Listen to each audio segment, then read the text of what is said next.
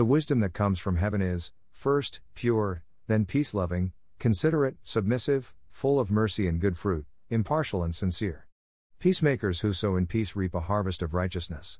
New International Version. All New Testament epistles are letters written by apostles to problems and situations within certain churches.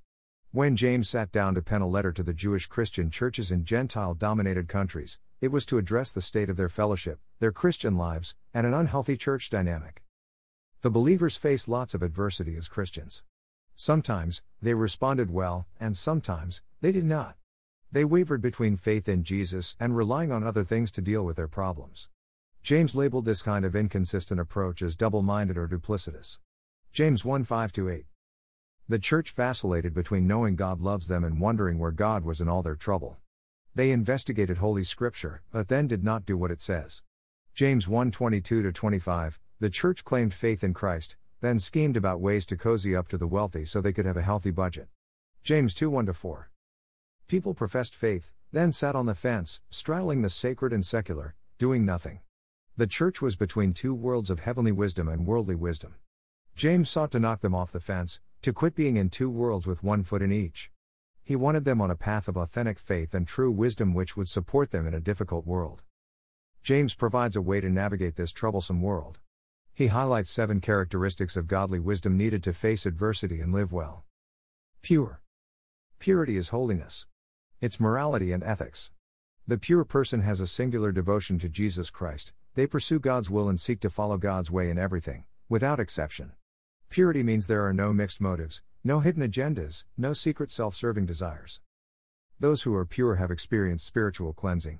The pure know this is a foolish, messed up world. Living in it means facing envy and selfish ambition. So, they jump the fence into God's big meadow of grace. They joyously roll in the green grass of forgiveness. Blessed are the pure in heart, Jesus said, for they shall see God. Matthew 5:8, NIV. Peace-loving. Someone once asked a gentleman married for 50 years the secret to his marital bliss.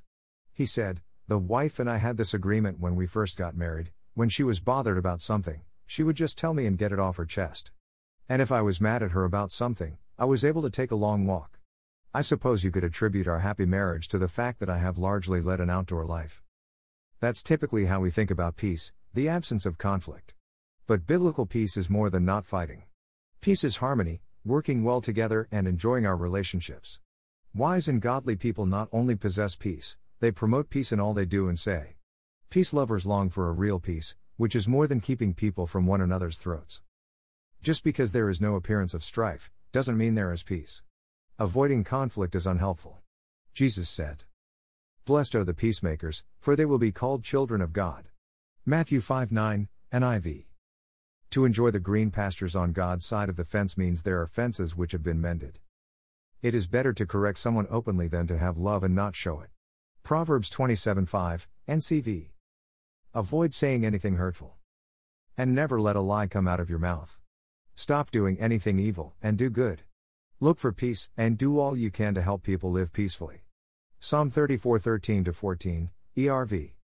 Christ himself has brought peace to us. He united Jews and Gentiles into one people when, in his own body on the cross, he broke down the wall of hostility that separated us. He did this by ending the system of law with its commandments and regulations. He made peace between Jews and Gentiles by creating in himself one new people from the two groups. Together as one body, Christ reconciled both groups to God by means of his death on the cross, and our hostility toward each other was put to death. He brought this good news of peace to you Gentiles who were far away from him, and peace to the Jews who were near. Ephesians 2:14-17, NLT. Considerate. Consideration of others means to be flexible, open to reason, level-headed in anxious situations, gentle, non-combative, non-retaliatory, and generally understanding of another's point of view. The considerate person puts themselves in another person's shoes. It's the opposite of being judgmental and going off with partial information and quick interpretations. To be considerate is to make allowances for the weaknesses and shortcomings of others. It takes the kindest possible perspective. The considerate person avoids jumping to conclusions. I wonder, do you know how another person thinks to the degree you could state their opinions or positions accurately in a way they would say, "Yes, that is exactly what I think." The opposite of being considerate is to have a critical spirit. Constant criticism is a clue that godly wisdom will not be coming from the other side of the fence. Submissive. Submission is a good thing. It's a choice. If a person is coerced into submission, that's slavery, not submission. To submit is to place oneself under someone else's authority. The submissive person listens and obeys authority. Submissive people are teachable, not concerned with gaining authority so they can call the shots. They humbly receive correction and do what is right. Submit to each other out of respect for Christ. Ephesians 5:21, Seb. Full of mercy and good fruit. Mercy is compassion in action. It empathizes with the needs of other, then does something about it. Goodness results from mercy. Withholding mercy is a tactic of worldly wisdom, not godly wisdom.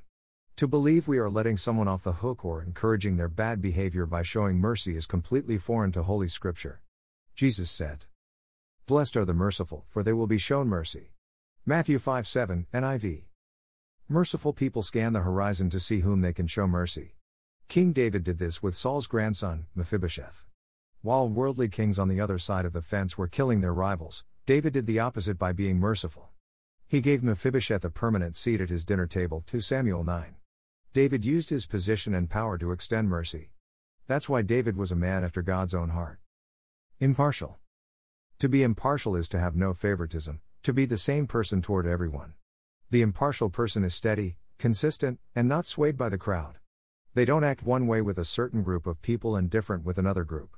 The person who sticks their finger to the wind to see which way it is blowing is unwise.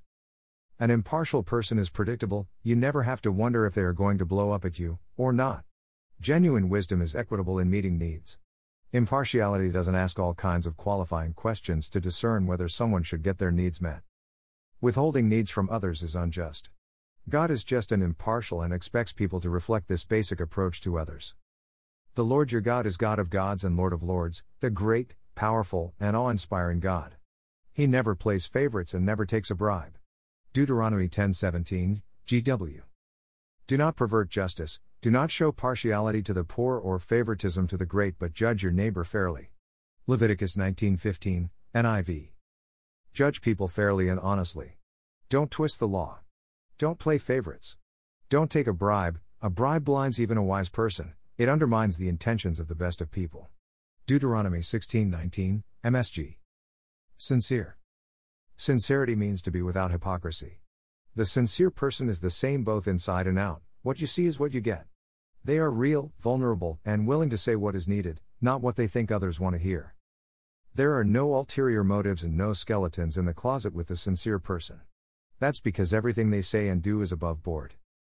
Now that you have purified yourselves by obeying the truth so that you have sincere love for each other, love one another deeply from the heart. 1 Peter 1:22, NIV. Sincerity creates true biblical fellowship, openness, and honesty in the church. Conclusion. People dwelling with godly wisdom produce a harvest of righteousness. The sure signs of true wisdom are good deeds done from a devoted heart to God. The source is humility. Conversely, the telltale signs of false wisdom are envy and selfishness. They result in disorder and evil practices. We must go hard after these 7 characteristics of being pure, peace-loving, considerate, submissive, full of mercy and good fruit, impartial, and sincere. If we desire unity, harmony, and righteousness, then it's imperative we pursue godly wisdom. Be wise, my friends, without being wise guys.